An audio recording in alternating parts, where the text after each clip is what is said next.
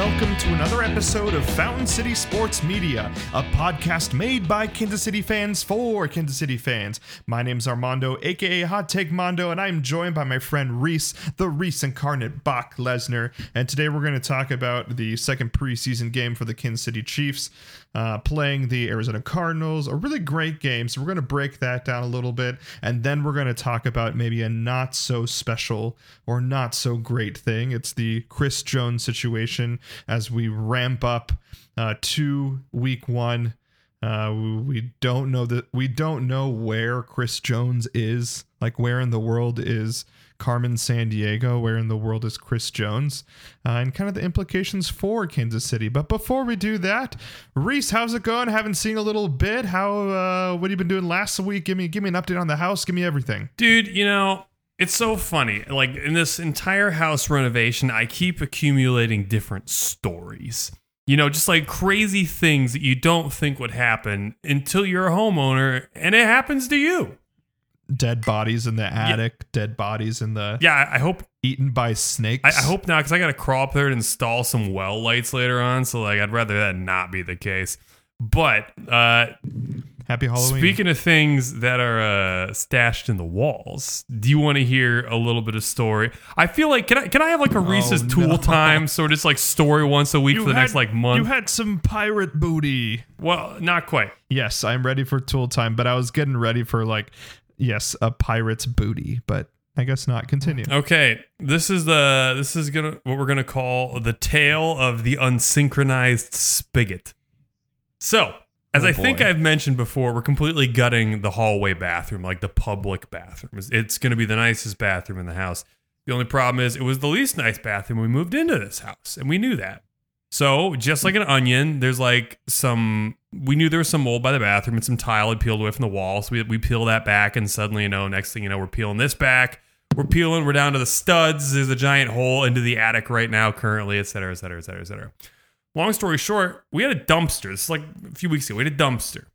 And in order to get the sink removed, we had to turn the water off, obviously. Now, when we went under there to turn off the water, it turns out there was no shutoff valve to the sink. And the only way to turn off the water was to turn off the master water, like out in the garage to the whole house. So there was no water in the house.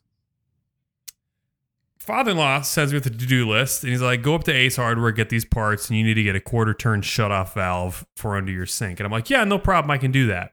So I took a look at it. Me being a complete novice, I'm like, that looks like an half-inch to me. So I go up to Ace Hardware, I get a half-inch quarter-turn shut-off valve, and I come back way too big. My father-in-law's like, man, I could have told you that wasn't half-inch. He's like, you want a 3/8 inch. She's like, that's the next smallest size. Go get a 3-inch quarter-turn shut-off valve. So I drive back up to Ace Hardware, shout out Ace, and I go, and I come back with that 3/8 inch quarter-turn shut-off valve for my sink. So I take it out of the packaging. I'm like, oh yeah, this is definitely the size. Definitely the size.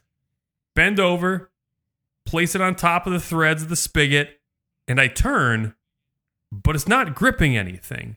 And I'm like, this is so weird. I'm like, this looks exactly right. I can feel the threads like kind of kissing each other. It goes down. I'm like, why is this not gripping anything? So I called my father-in-law and to have him try it out, see if he could get it to work. Lo and behold, he couldn't. And he goes, that is bizarre. He's like, these threads aren't stripped. He's like, but it's not catching anything. And I'm like, I can go back to Ace and see if they have a smaller one. And he goes, nah, 3/8 inch is like the smallest standard size in the United States. So I go back up to Ace Hardware. And I take it to the helpful person desk. And I said, hey, can you identify the size that I need? And I took the cable, the pipe off of the spigot. So I'm like, can you identify what size thread I need for this? And they have this pegboard full of every different thread size you can think of. And he's trying. And he can't figure out which one it is, right? He goes, that's really bizarre. So he calls over some help. And the guy he calls over is this older dude that smells like talcum powder. So I'm like, this is like handyman grandpa. I'm like, he's going to be able to get to the bottom of this. So he takes me over to the plumbing section where I was earlier. And he's looking. And he said, 3/8 was too big. And I said, yeah. And he's like, well, there are quarter-turn shut-off valves. He said, but they're super small. He's like, those are things for like refrigerators that have the water and ice machine built into them. So I'm like, okay. And he showed it to me. And I'm like, no, that is way too small for sure. So he goes, man, I'm sorry, I can't help you out. I said, that's so weird. So I go back into my car, I sit down, and I'm wondering, I'm like, what possibly could be the reason for why this is too big and it's not fitting? So Armando, my house was built in 1977. Do you know who was president of the United States in 1977? Donald Trump Jr. That would be like way in the future. That'd be like 2077. Oh, shoot. 1977, the president of the United States was Jimmy Carter. Now, do you know what Jimmy Carter infamously tried to implement in the United States? Yes, but not applicable to this subject. What did he try to apply? I don't know. Like, I guess Jimmy Carter was one of the implementations of like drug bans and like heroin stuff, but not quite. Probably true, but not what I'm looking for. In 1975, Jimmy Carter passed the Metric Conversion Act. Considering my house was built in 1977, and a 3/8-inch spigot was too big just by a hair on this valve, the reason I can't find the correct valve is that when this house was constructed, some of the parts are metric parts. Oh, God. So I called my dad with that theory, because my dad's British. He knows the metric system inside and out. And I run him through the exact same questionnaire I just ran through you. I say, can you tell me why a 3/8 is too big? And he goes, I can't. And I said, do you know about Jimmy Carter? And he goes, yeah. I said, do you know what he tried to do? And he goes, implement the metric system. And I said, and 3/8 is? And he goes, oh my gosh. He's like, 3/8 inch is like that much bigger than 11 millimeters. He's like, that is an 11 millimeter thread you're dealing with. Of course you can't find anything for it. Oh, how unlucky. So I felt just like the biggest Sherlock Holmes thinking that process through. And lo and behold, thankfully there was enough copper wire on there we could just lop off the fixture that was there and pressure fit something else that did have a 3/8 inch on there. But that is the story of the unsynchronizable spigot. Wow. I don't even have any commentary for that. I mean, what are the chances that you'll never be able to find the exact spigot that you'll need unless you travel to Europe and go to Ace Hardware in Innsbruck, Austria? Dude, well, part of me had that in my mind. I'm like, should I just go to like Amazon.uk and order like an 11 millimeter fixture for this or something? But I'm like, no, then you're just compounding a problem for the next person or for yourself later on. Just cut it off and add a 3/8 inch on there. But yeah, this house is full of surprises. Like, for example, I think there are parts, at least, of the house that are built with 2x6s instead of 2x4s, which, like, no one would pay for 2x6s anymore. They're super thick and sturdy. No, everyone's going cheap.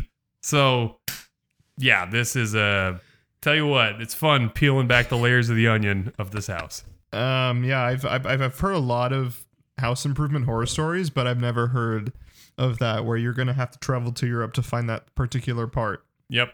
So for those of you that want to help Rhys in his tool time saga, we're going to have to fund his trip to go to Europe. And we can make it kind of a double trip where, you know, where the Chiefs are going to play in Munich. So then you can cover the Munich game and then you can go to Ace Hardware and get your whatever you need for the spigot. So, Rhys, how can people fund your trip to Munich so that we can get you the proper tools? Yeah, just so you know, go to Ace Hardware. I'm not a handy mensch kind of guy. That store's a little weird. But if you want to donate on Patreon, check us out at patreon.com/FCSM. We have access to special mini-series, including Season 0. Speaking of which, Armando, I had one of my biannual listens of Season 0, Episode 0, which is not on the pod, which is not on Patreon, but it could be. For very good reason. But it could be. Season 0, The Last Dance documentary, and coming very soon, I'm putting the very final finishing touches on editing Fast X from Speedy and Angry, our 10-part in-depth deep dive into the Fast and Furious franchise. So if you are a Patreon subscriber, stay tuned. I know I've said it a few times. I mean it this time. It's coming very soon. I'm done chasing down 3/8 inch spigots that don't exist. Excellent. Thank you, Rhys. And did you do a social media thing? Maybe do a quick social media following You can check us out at Instagram as well. We're at Fountain City SM. We're posting fun memes, posting training camp updates, Chiefs preseason highlights, all that good stuff. Interact with us. Drop a comment, even if it's like something random, just so long as you're not a bot. You know what? No, even bots. Come post and comment. We'll like your comment. We'll reply. We're a very interactive page. Oh, yeah. We'll reply. I'll message. Actually, someone Instagram messaged us. They were taking pictures of training camp, and I think they wanted us to share the pictures, but they didn't say. They were like, I just thought you would think this is cool. Did we share them? And I told them, no, I didn't share it. Just because I don't know how that works out, and I didn't know if we were getting scammed or not. Oh yeah, scamming is huge. They were cool pictures. There was like one picture of like Pat holding like Tyreek Hill's chest. Sorry, Tyreek. Travis Kelce's chest, but like in an endearing way. And I was like, oh, that's cute. I haven't seen something like that before. So we do reply back to messages. I just didn't want us to like get arrested for having, a picture that was made by an NFL photographer, and then, we lose our money, and then we really have to grind on Patreon. But hey, how about if we get 1,000 followers in the next week, I'll go ahead and post these controversial photos on Instagram. Controversial photos from the shower room. There's a hole in the wall where Armando can see it all. Oh, God.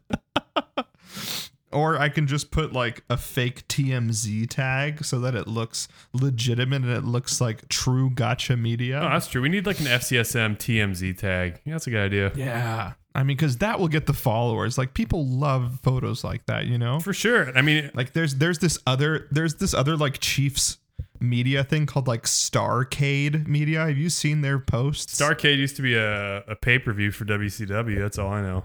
Well, they're definitely like talk about Chiefs stuff, and they're like the TMZ of Kansas City when it comes to the Chiefs. And like whenever I see a video of theirs, I just immediately keep scrolling down. I'm just like, that's not going to be a good video. Yeah. Well, I mean, it's already my job to get punched in the face by LeBron James, so what's a little bit of gotcha media paparazziism, right? Hey, LeBron, is this your house? You probably know us from Fountain City Sports Media. But anyway, my name's Rhys Talbot, and I'm about to punch you in the face. Yeah, unfortunately, we did not reach the stretch goal, by the way, so I will not be flying out to Los Angeles to get punched in the face by LeBron, or, saving LeBron from getting punched in the face by me. One of the two. That's too bad. Anonymous donor from the, like, Miami Heat. Yeah. It's Dwayne Wade. Eric Spoelstra. Pat Riley. Pat Riley actually hates LeBron in real life. I don't doubt it, dude. LeBron like totally undermined him. I think we saw now that like LeBron was holding Pat Riley back. Oh. Yeah, dude. Spoelstra, he like delayed Spoelstra's development by like 5 years at least. I don't know. I don't want to, this is another podcast for another day, but I get so frustrated with teams that just kind of give up after a couple years. And it's like, that's not how anything works. Wait. Like, like, for example, this podcast. Yeah. Right? Like, we're not giving up after year 2. Like, we're just starting to cook. Oh, yeah. We're like LeBron James and Dwayne Wade. They had 4 years and they were like, it's over. Yeah. Or like Kobe and Shaq. They had 4 years. It's over. It's like, wait a minute. No, like, look at Magic Johnson. Look at Kareem. Look at Larry Bird. Look at McHale. Look at all these teams that played for like at least a decade together. There's so much more that can be learned, but egos are egos. Dude, what you gonna do? Lego my ego.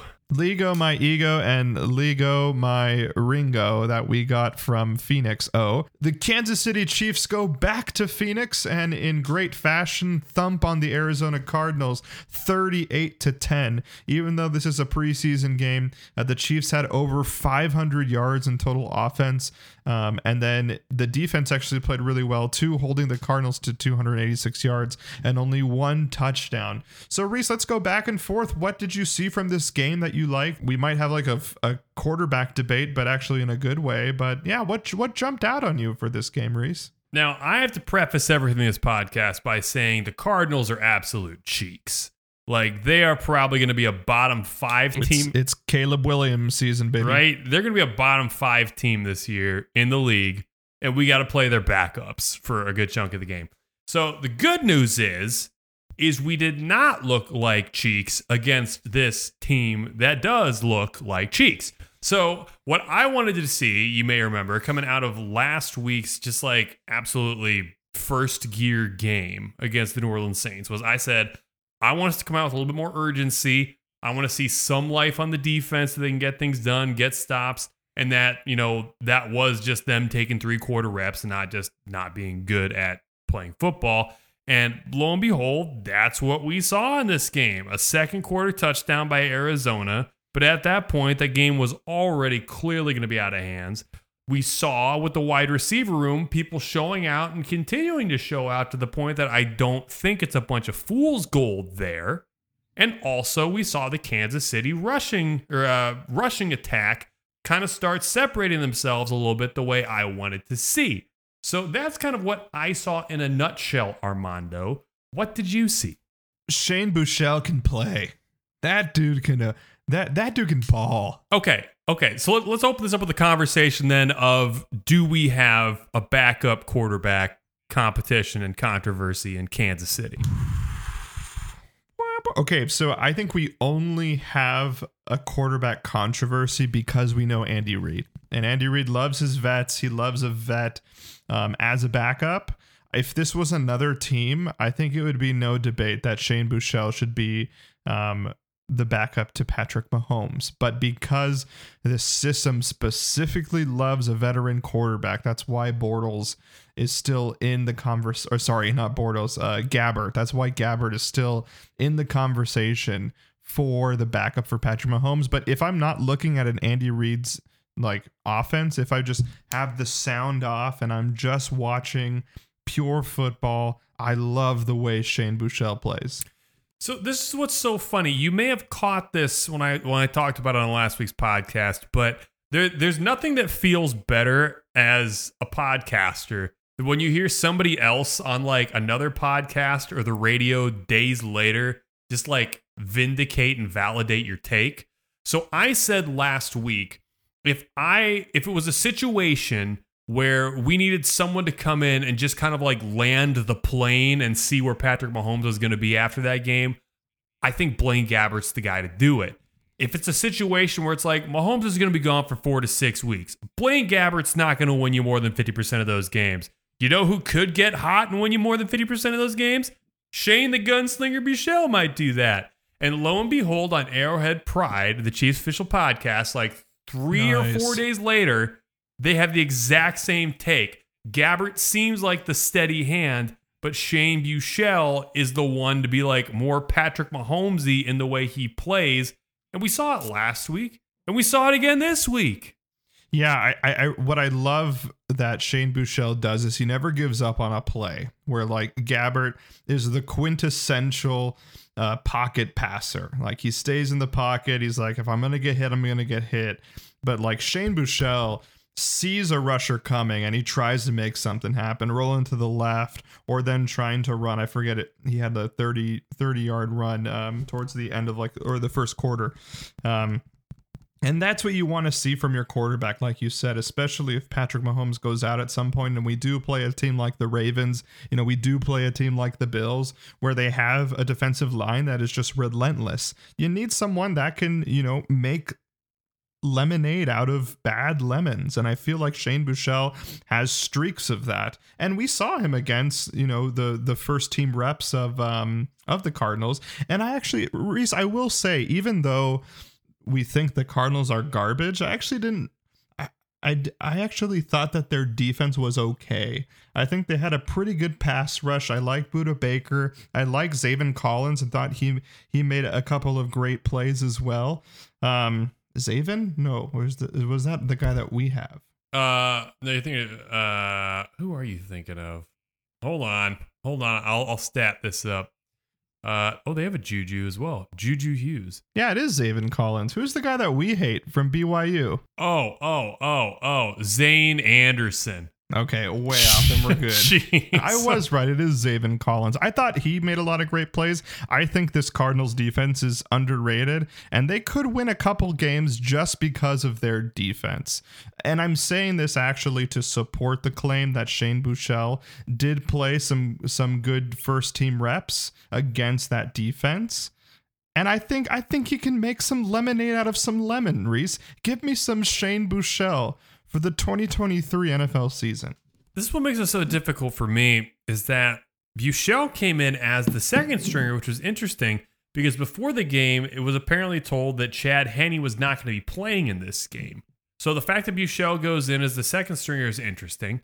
But then he goes 10 for 10, 105 yards, no touchdown, but a passer rating of 110. That's really good stuff. And myself, as long with everyone else, after watching him play, was like, okay, he came in as the second stringer. He just did that. I think he just took the backup quarterback job.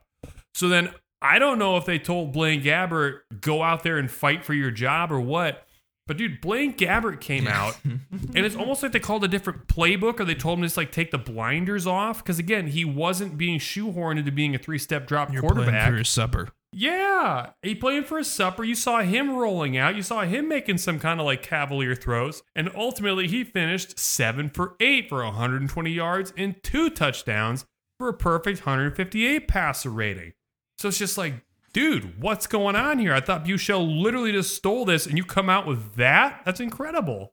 Yeah, I think because we saw 2 games of Buechele just like be fearless and make some great plays in situational court and in some situational football. That's why I kind of have the edge over Gabbert. And like, we have film on Gabbert. It's not like Blaine Gabbert is, all of a sudden this new transformed quarterback, where Shane Buechele actually, he showed some stride last year as well. We just didn't have room for him. And he showed some and has shown some great confidence and some great progressions for these past 2 games. So I say give him a chance. Let's shake up this Kansas City Chiefs offense. And instead of going with the old Andy Reid veteran backup, let's get some young blood.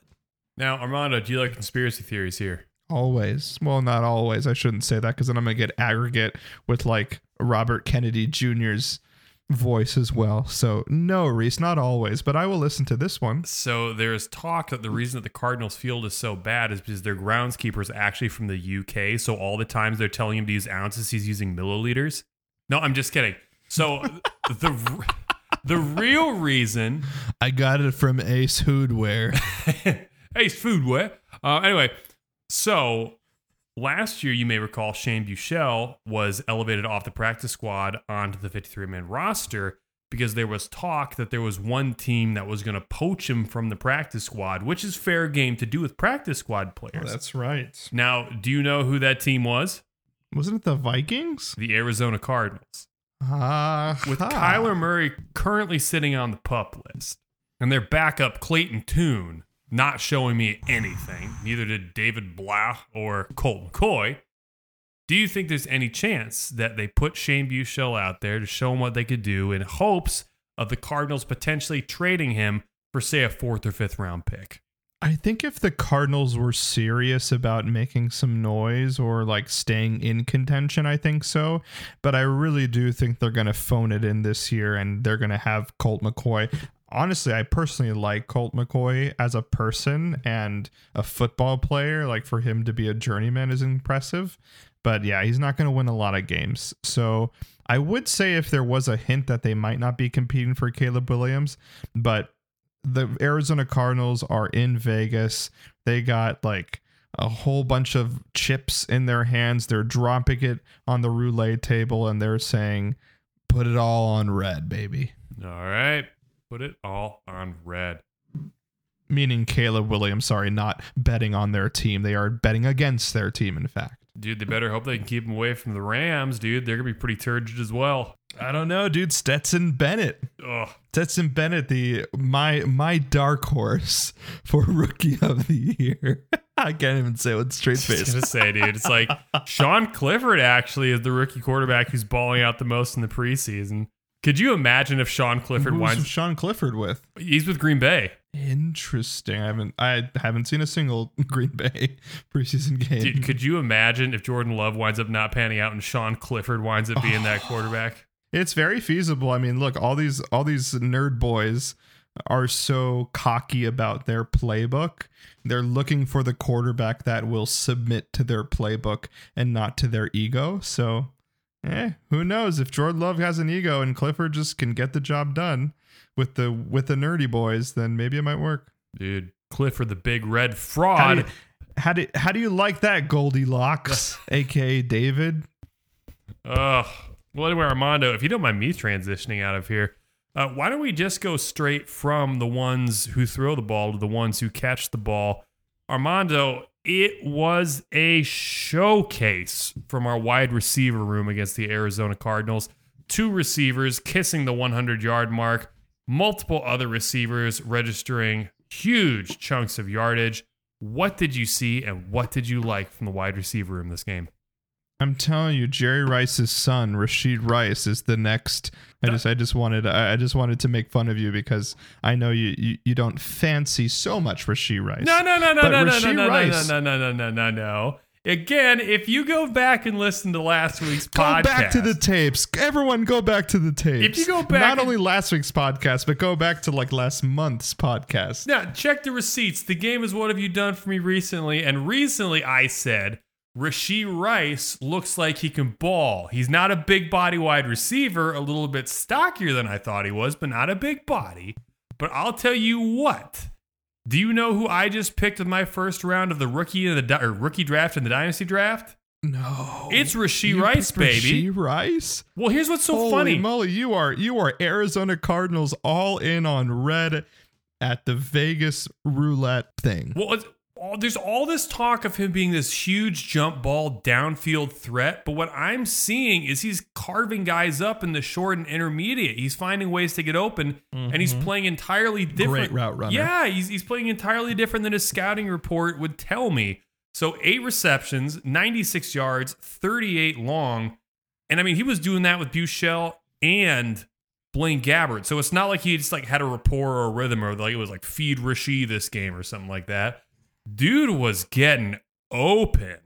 Yeah, if we compare him to last year's rookie Sky Moore, I think we're seeing more from Rashid Rice than we did Sky Moore in preseason, which is actually pretty hopeful because like Sky Moore saw some play in the Super Bowl and was able to make an impact. So if we use that as a barometer as what Rashid Rice could be, he can be great. I mean, Rashid Rice can be right away a wide receiver 4, possibly. I don't think he'll be wide receiver 3, but I mean, he can slot right in on day 1 and see some production, which is pretty exciting because, again, freaking wild. But anyway, hopefully he sees some time to start with and can make a great impact. I love what I'm seeing. Not a lot of burst. I thought I'd see a little more explosiveness from Rashid, but like you said, he's elusive. And he's a great route runner, and he is able to, break a tackle here and there, which is really important, especially when the Kansas City Chiefs offense seems to be getting smaller and not, we're not seeing a lot of deep balls anymore. We are seeing a very intricate offense, which Rashid can plug right away. Yeah, I'm very excited about Rashid Rice and what he's shown so far through 2 games. He hasn't gotten a lot of rep time in these games with Patrick Mahomes, so it's going to be interesting to see what his rapport is like with They could Patrick. be hiding it on purpose. It's very true. From what I saw and what I've heard from training camp, it sounds like there might be a rapport with Richie James and Patrick Mahomes. But so long as he's not just like spamming one of these dudes, if he's like spamming the hot hand that game, I'm excited that it looks like we have probably 3 or 4 guys who might be like the hot hand in any given game. So like you said, you got to keep them guessing. Here's another surprise bursting onto the scene is former Iowa Hawkeye Emir Smith-Marset. Great game. What did you think about his performance in this game? Yeah, I'm not going to rank his performance ahead of a guy like Rashid Rice and the moments that we saw Justin Ross as well. I actually do want to talk about Justin a little bit more when we get there. But Marset, I thought, had a really great game. this wide receiver room is so deep. I just don't know where we're gonna carve a role for him. What are your thoughts, Rhys? He's really interesting because he's another one that coming out of college, I just didn't think he was going to translate to the pros. I didn't think he was athletic enough. But I mean, he's been on. This is his third team. He was with the Vikings for a year. He was with the Bears for a year. And now he's with us. We acquired him late last season. He was someone we called upon when we were down to like our 15th string running or AFC championship. He was. He had a reception or two. He was playing some special team snaps. But to see him last game against the Saints actually have a few nice receptions, but then ball out in this game, 4 receptions, 92 yards. And again, it was that 44-yard bomb. He had that 44-yard bomb. He seemed a natural. He was finding holes in coverages, like running around. And then that people. catch that was called back. He had that 45-yard scramble too. That was called back. Yeah, which was a soft penalty, by the way. But anyway, man, like I said, it's just making it so difficult because outside of it's like I think there's 3 locks and a 4th probable in this wide receiver. Let's name them. So Kadarius Toney, MVS, Sky Moore are your locks, right? Agreed. I think Justin Watson, for experience sake and his utility purposes of doing the dirty work, I think he's a probable. I was gonna say, and I'll let you finish, but like we need to be talking more about Justin Watson. I mean, we already saw him ball last year, and I think we're gonna see a lot more. Not that he is going to be consistently the guy, but he may be our like sneaky Mike Williams. Continue. Well, that's an interesting take. We'll come back and listen to that. But I want to add, there's a 4th lock. I think at this point you can say Richie James is a lock for this roster. Ooh. Given what I heard at training camp, given the fact that I've heard he's been taking a lot of punt return reps. Yeah. So I think he's a lock. So 4 locks, 1 probable in Justin Watson. That leaves realistically 1, maybe 2 wide receiver spots that we got to talk about. Oh, Rashee Rice. Oh my gosh. Blow this list up.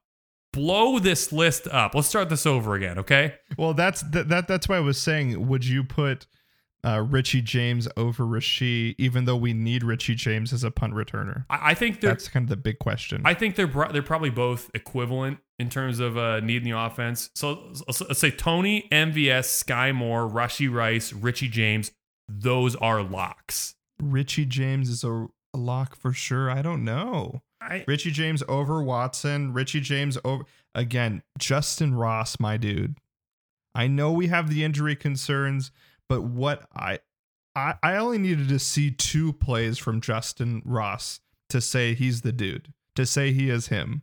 Like, yes, I get all the concerns, but the risk reward is huge. Well, don't get me wrong. I love Justin Ross, and I'd love to see him make the team. What I'm getting at is I feel like we have probably 2 or 3 dudes that are fighting for wide receiver 6, maybe 7. Andy doesn't keep 6, let alone 7 wide receivers, but I guess it's possible this year, he said. I know. But I just don't know if Richie James is a lock for wide receiver 5. I think he's just because of his NFL experience and he's got a proven track record. We can disagree on this. This is totally fair. I'm just from what I've heard in like training camp and stuff, like they really like him in that return spot, especially since, and we'll get to this later, Deneric Prince hasn't been showing anything. But which is why I'm not listening to training camp rumors.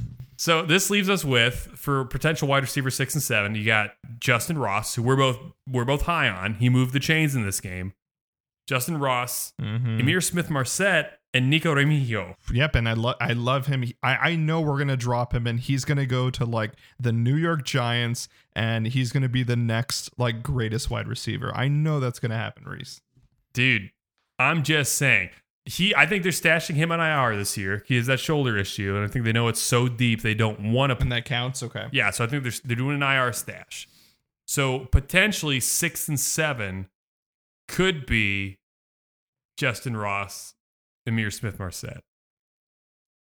But man, having 7 wide receivers on the roster, but especially with our defensive line right now, where like we need Joe Schmo and Joe Schmo Jr. to be on that defensive line. It's hard. I think Justin Ross has the edge on Emir Smith-Marset. It's just so hard when he's been balling out in the preseason. It's like, people, stop being so good. Our cup just runneth over.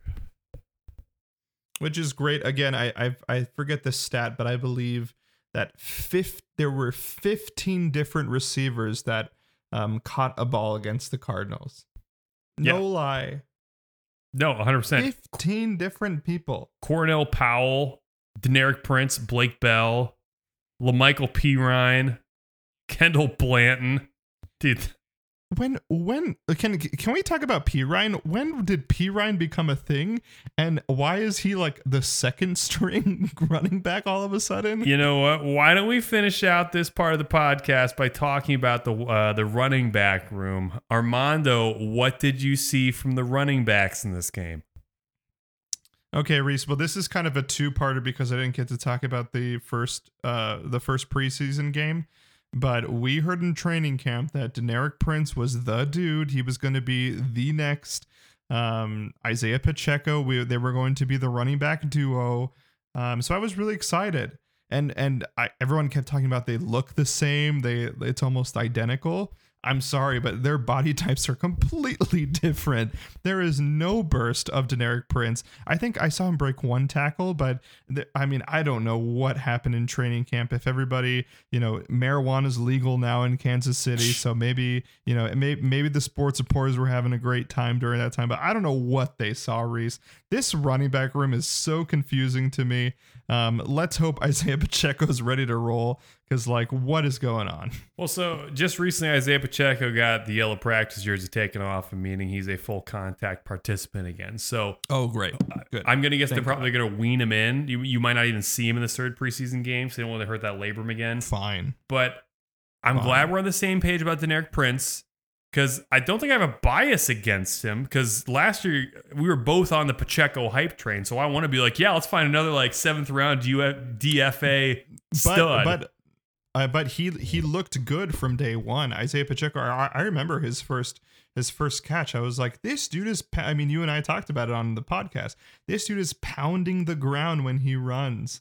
Deneric Prince, none of that. Dude, Deneric Prince, I say this about a professional athlete that could absolutely beat me up. I don't want to say he looks a little doughy, but he almost kind of looks like some dude you see at the Y, or this is like that movie that Sean Payton was based off of, and it was Paul Blart that played him. That is the comparison of Pacheco and Prince. It's that bad. Well, so we're talking this game. He had 6 carries, 20 yards, and a touchdown. Yeah, I was always fine. I think I said this way back in our post-draft podcast, where I said I think his best usage will be as a bruiser between the tackles back, just because he doesn't have any burst. And yeah, he has, I guess, fast top speed once he gets to it. But what's the point if it takes you 60 yards to reach your top speed? But I didn't see that also in punt returns, which is why Richie James is proclaiming that they gave Deneric Prince a chance. And he failed. Yeah, and it's hard for me to say because he's an undrafted free agent at Tulsa. Who knows? Maybe having a full year with Chiefs training staff and people like that, they can get him into a really fast beater shape. But maybe there was talk that LaMichael Perine today actually just bumped Deneric Prince's place on the depth chart, meaning we have Pacheco, McKinnon, I believe it, CEH, and LaMichael Perine as our 1 through 4. But where did Perine come from? Did I miss this news? He's just randomly showed up, and I was like, where the hell did you come from? I gotta remember, I think we picked him up late last year as some kind of practice squad depth before the playoffs. Because Perine was Joe Mixon's backup in Cincy, right? That was Samaje Perine. This is his cousin. Okay, then I don't know much about him. But the thing is, how did we get Joe Mixon's backup, and why is he playing 45 minutes in a preseason game? Well, the funny thing is, you watch them play, they're two very similar style running backs, in that Samaje Perine is a straight up wrecking ball. You saw him just bounce Reed's head like a basketball the first game we played him last year. But dude, I'm kind of excited. I like what I've seen from Perine in these last 2 games. I thought he was the running back that flashed the most in the first game. And in the second game, Numbers never lie, my friend. He had 6 carries for 41 yards and a 6.8 average. I kind of want to see him maybe as running back number 3, because it's now been 2 games where CEH has been featured as the number 1 back. CEH, 4 carries, 10 yards, a long of 7. You take away that 7, that's a yard per carry. That's CEH. I don't know what he's doing this high on the depth chart anymore. CEH is our Stephon Diggs right now, and not in a good way. I mean that, didn't show up for the parade.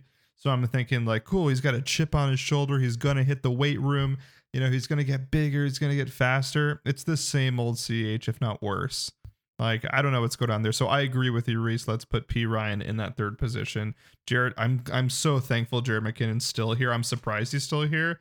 But, man, having him as that blocker and that catch passing running back, it's going to be huge for this offense still. Well, I mean, it almost feels like CEH has gotten worse somehow, just because it's I always had problems, but I felt I thought he had some burst, and I thought he had some muscle that even though he was small, it seemed like he was able to break a tackle here and there.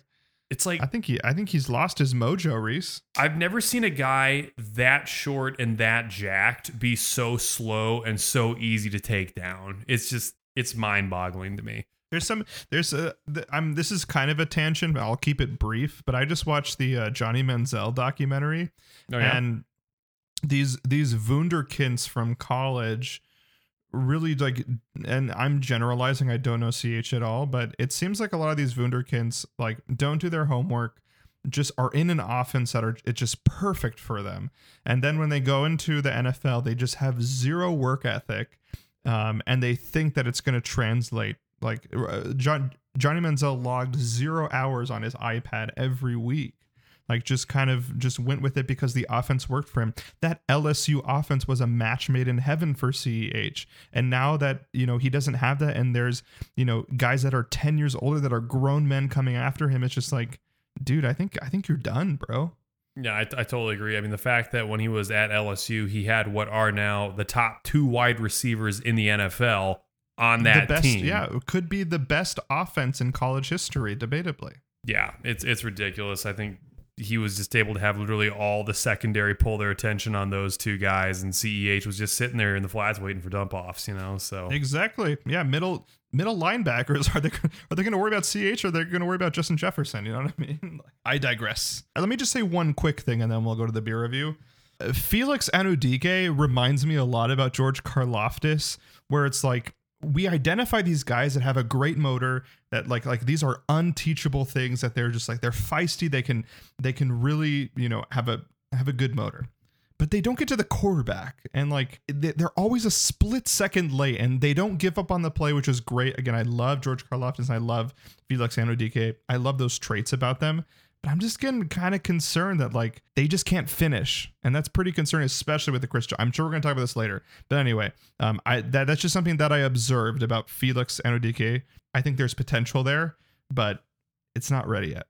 I agree. He doesn't look like he's going to be an every down defensive end just yet, and I do like your opinion of him being Karlaftis adjacent, the son of the moon. He's the more explosive, athletic one. Karlaftis is the stronger workhorse one. But both are missing a little something. They're both in real... they just can't finish, and it's Yeah, it's they honestly should both probably be high 2nd round picks, not 1st round picks. But, they're both still so young. We can't rule them out just yet, so we'll see what happens when they're playing, games that matter. After the beer review, we'll talk about my panic meter with this defensive line. Till then, stay tuned. Let's crack open that beer.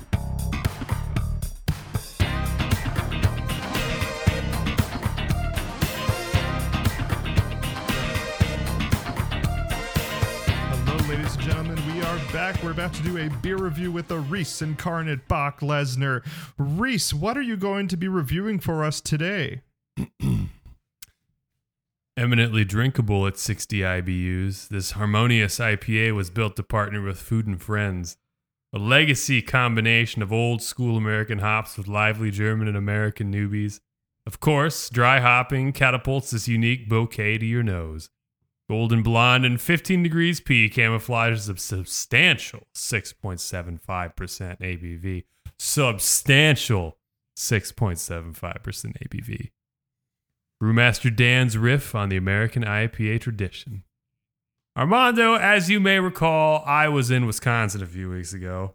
And in being in Wisconsin, I had to pick up some of that state's patron brewery beer that was not the Spotted Cow. So, being a man of chance and opportunities, I've picked up multiple New Glarus beers to bring back with me. One of which I have in my hand. This is New Glarus IPA. That's all it says. Wow. And for those of you not watching at home, Rhys soliloquied that eloquently as an improv. He didn't read that off the can. That was just, he was so taken aback by the beauty of New Glarus that just came right out of the tongue. I just riffed that, baby. I riffed that from the whole thing. So Armando, as I pour this into my glass, why don't you tell everybody how we review these beers? Wow. I'm just so proud of you, Rhys. You go from the enemy of the state of Wisconsin and bashing New Glarus any chance that you can to buying their beer and making it into a beer review. I'm so proud of you, Rhys. Hey, I'm pragmatic. What can I say? All right, as Rhys pours that into his beautiful glass, we rate these beers from 0 to 10 with several different categories. And the first category we review the beers for is going to be appearance. So Rhys has just put that into a glass. Rhys, describe the appearance of this beautiful New Glarus IPA.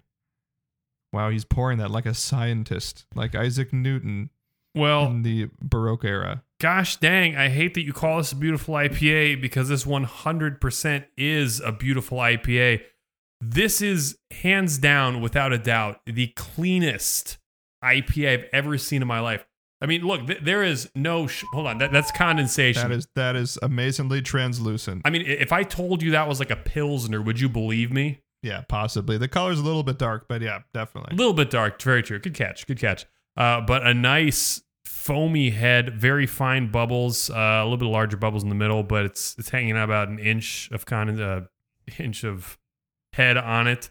The bubbles. Why am I saying condensation? The bubbles in the middle of the glass are coming up right from the stem dimple, which is exactly how it's designed to be. I mean, I can read clearly through this beer. This thing is beautiful. Gosh, 10 on appearance. Wow. Rhys can see clearly now. The rain is gone. A 10 for Rhys. The last time I've heard Rhys do a 10 was when he was colluding for that Iowa beer that he did with Goldilocks himself. Dude, that's a delicious beer. I got one can of that left. You better believe I'm saving that. And this is the opposite of collusion. This is brolusion right now. Brolusion. He's doing brolusion. He hates New Glarus, but now he loves it. Ready for that tramp stamp of New Glarus soon. A 10 on appearance. Again, a very rare rating for Rhys. Let's move on then to aroma. Give that beer a sniff, and is it smell as good as it looks?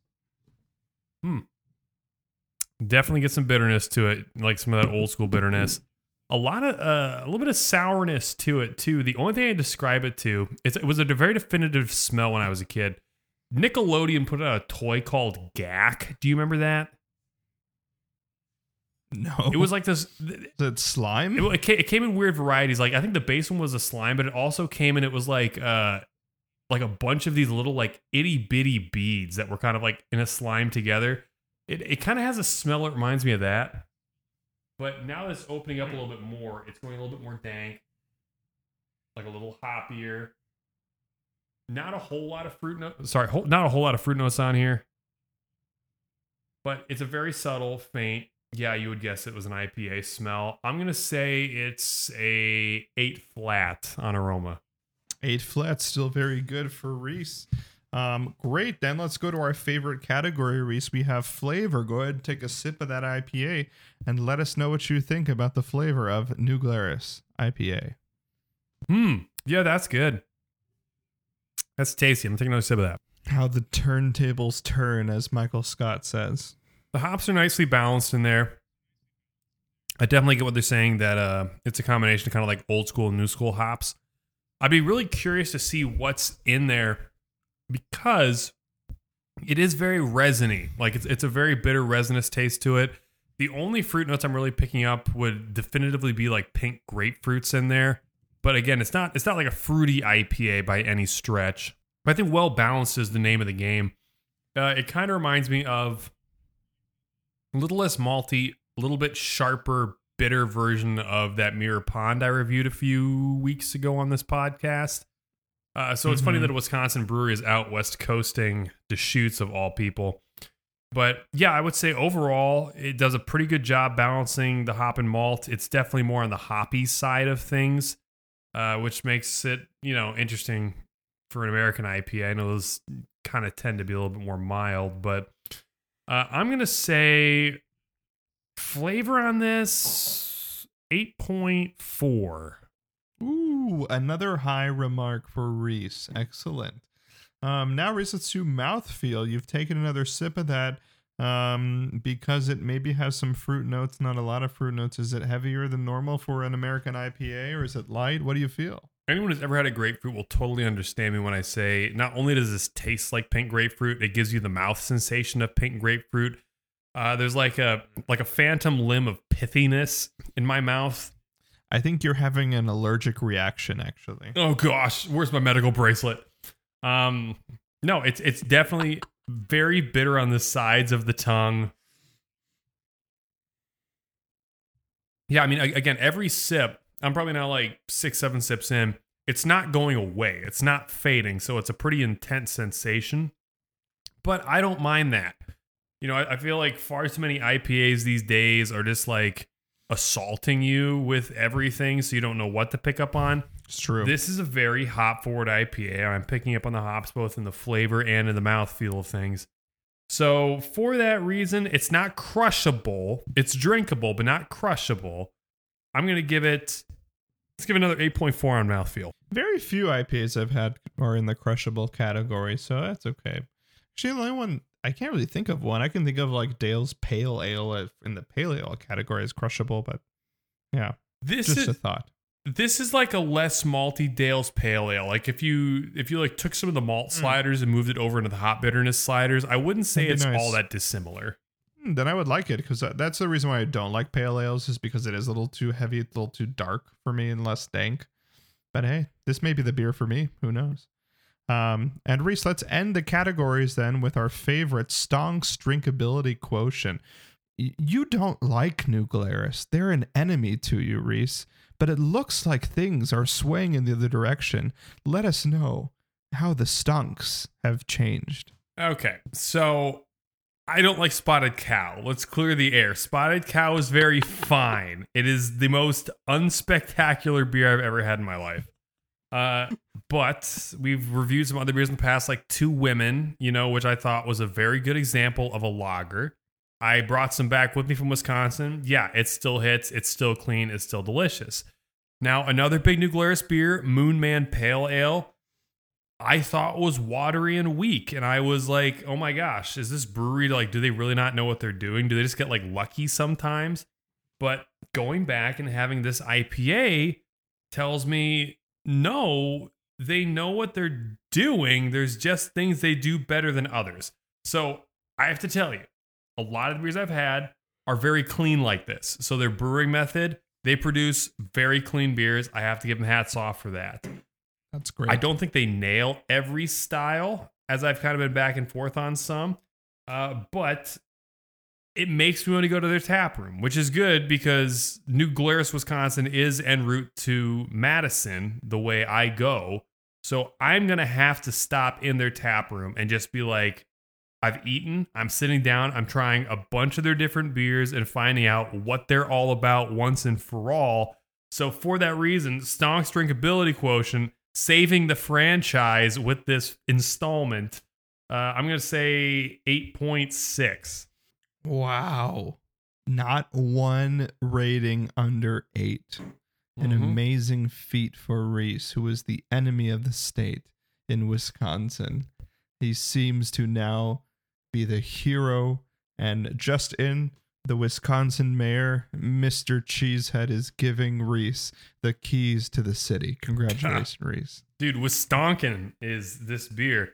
Yeah, I think the Wisconsin beer scene is something I would love to talk about more on another podcast because I think it's a bit of an enigma, and I can't quite figure out if they're good or not.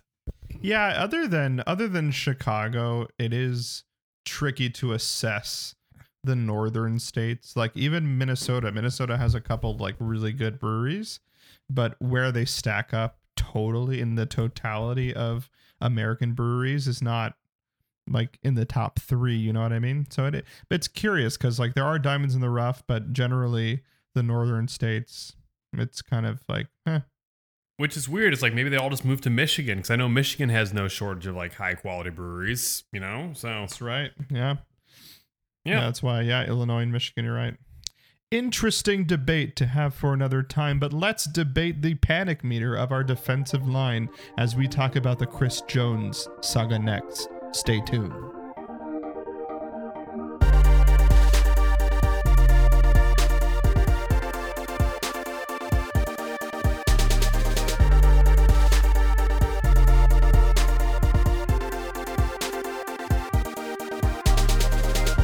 Ladies and gentlemen, we are back from the Rhys Redemption beer review where he has made amends with New Glarus.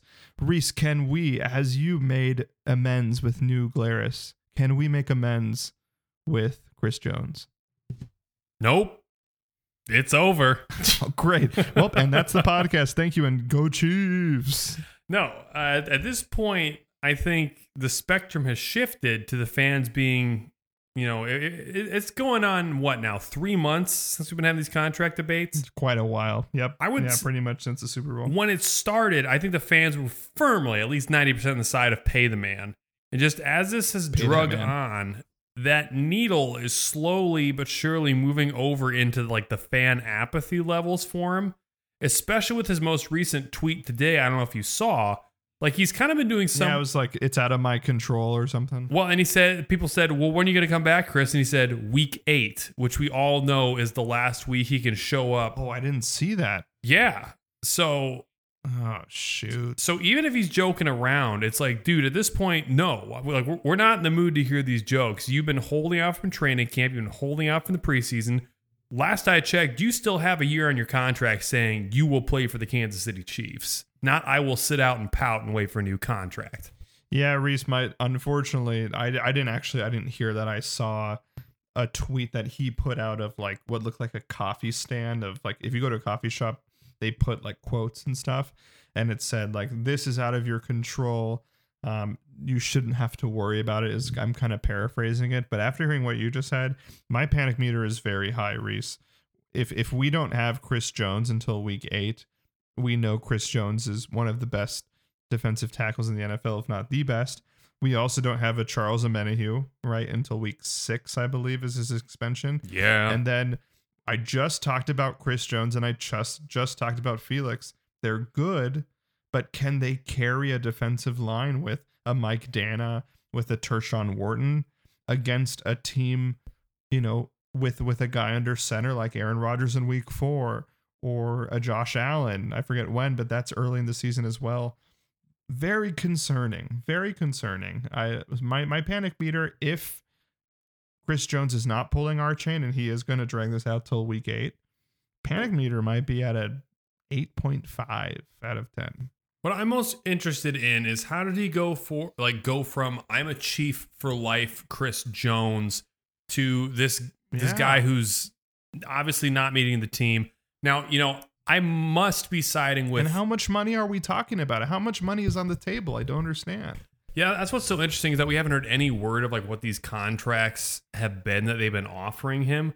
Again, I would like to believe they're offering him $28 million a year. I think that's kind of what people were... And if that's the case, then we're talking about a couple $1 million difference. Which, again... Possibly. With him racking up all these fines, and if he's racking up, what is it, like $500K a game? Yeah, I think it's more than $2 million at this point for missing training camp. Yeah, so it's like, dude, if you wind up losing close to $5 million, I'm like, that's the difference between $28 million and $33 million for a year, dude. So I don't know what's going on, and if maybe this has just been his entire character this whole time.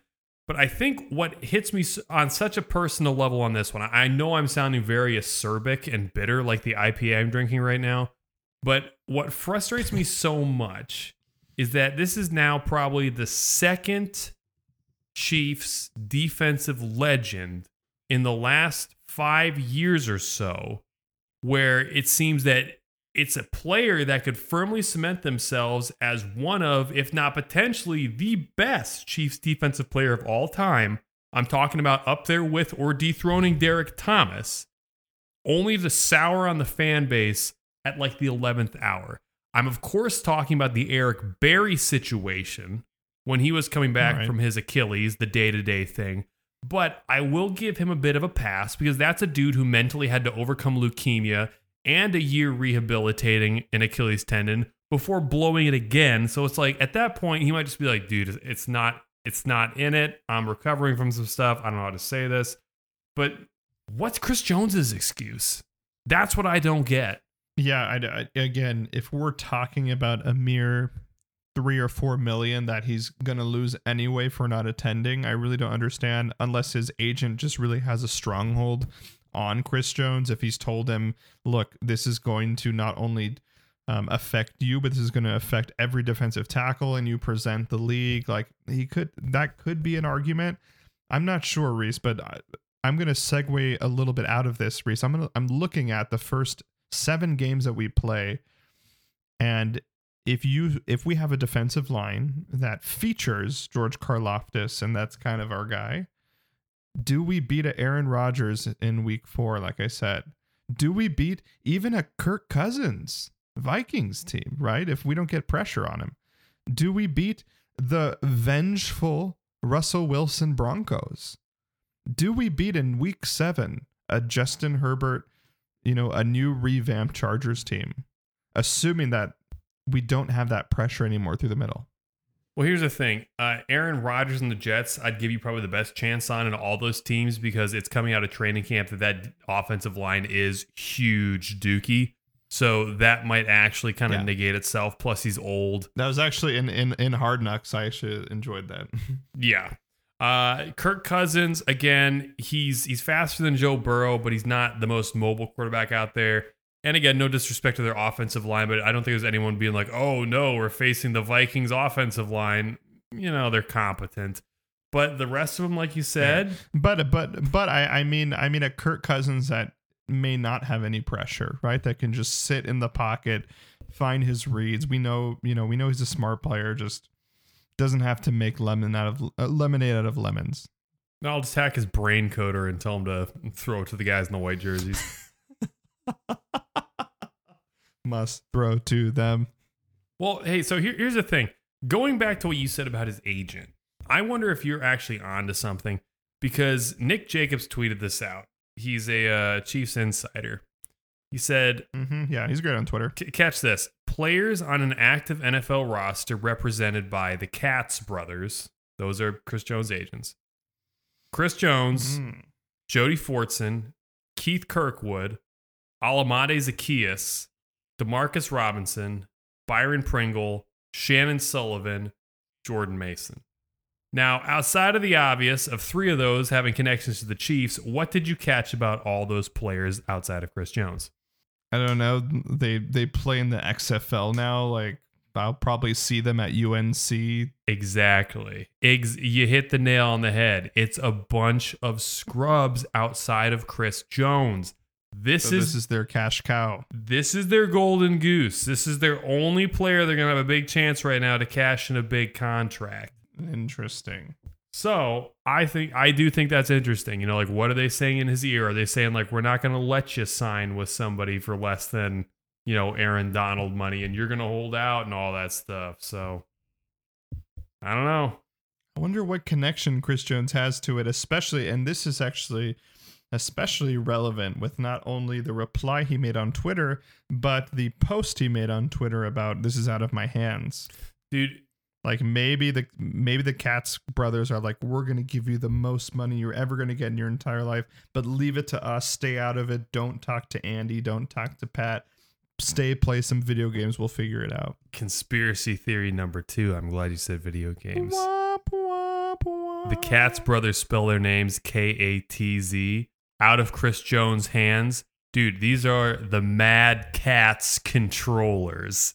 And it's completely out of Chris Jones' hands. They are the singing waiters at the Katz Deli in New York City. Oh, so dude. Rhys, then your panic meter not as high as mine then, huh? No, I this defense as a whole, especially this defensive line, loses a significant punch without Chris Jones. I am in no way saying that we are better on defense or the line without Chris Jones. That being said, I have no faith that he's in football shape right now. Even if he came back tomorrow, what's he going to look like in week 1? Spags came out and said they'd keep him on kind of like a pitch count week 1 and week 2 if he came back tomorrow, just because, again, he hasn't seen football action since we won the Super Bowl. So I'm just mad because he's holding out.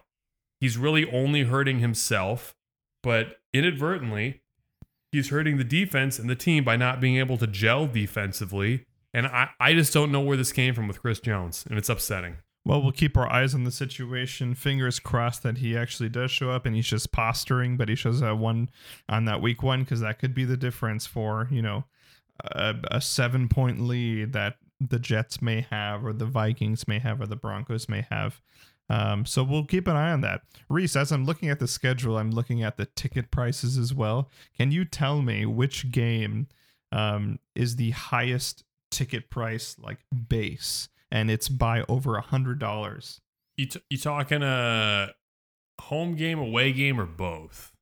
It's an away game. I mean, highest by base, is it probably the Germany game against the Dolphins? Oh, darn it. Yeah, you're right. Okay. I thought that would be harder. I was going to say, hold on. That's an extemporaneous circumstantial game, though. That's in Europe, that's a worldwide ticket market as opposed to a domestic ticket market. Oh, actually, I bet that you won't get the second highest game. Hold on. It's an away game. Let me see. Chiefs.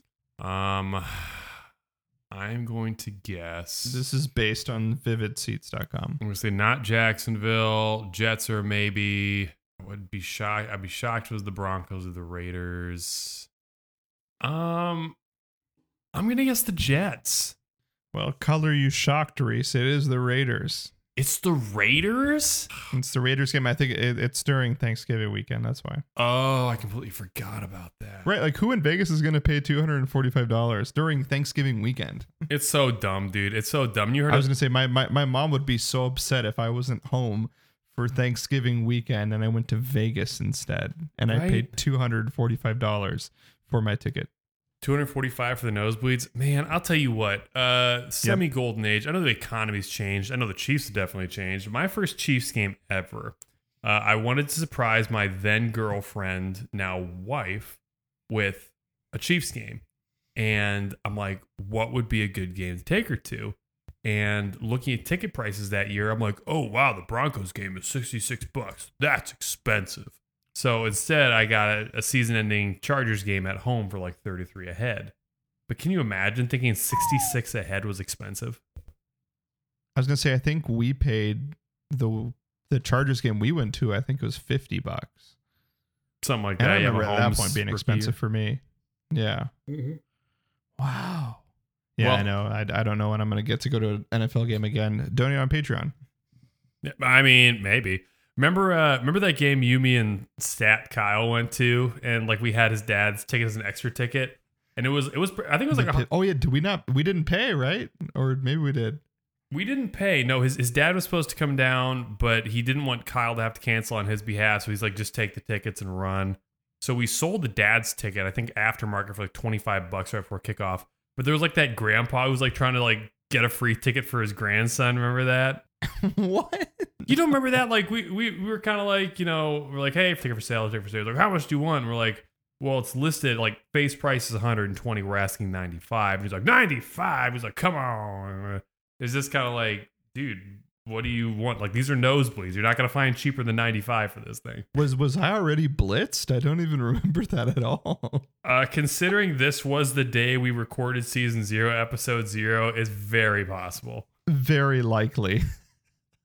Don't worry, ladies and gentlemen, I was not driving that day. No, I was. And I was the responsible one that day. And it was still a fun day because it was my buddies. But, yeah. It was a monumental day, just like it is every day with my good friend Rhys, the incarnate Brock Lesnar. Anything else we missed, Rhys, before we cap off? Nah, fun episode. Thanks for another week of excitement, Armando, and I can't wait until Chiefs season kicks off. It's going to be great. Excellent. Stay tuned, ladies and gentlemen, as we finish off the preseason, getting ready for the opening season. And don't forget, we still have to do our Fountain Fantasy draft, so I'm sure we'll give you updates on all that as well. A lot of drama to ensue, so stay tuned. Follow us on all the things. Donate on the Patreons, and we'll see you next week. Go Chiefs! We'd like to thank you for joining us today on Fountain City Sports Media. This podcast is brought to you by listener support, so consider becoming a friend of the podcast. Check out our Patreon page at patreon.com/FCSM to gain access to premium content, including outtakes, bonus episodes, and exclusive beer reviews. Check out our website at FountainCitySportsMedia.com for more info on the podcast, social media, and of course, the goings-on in the beer industry. Special thanks to bands Carswell and Hope and Like a Tiger for providing our intro and outro themes. And as always, I'm Rhys, and alongside my good friend Armando, we thank you for tuning in to Fountain City Sports Media.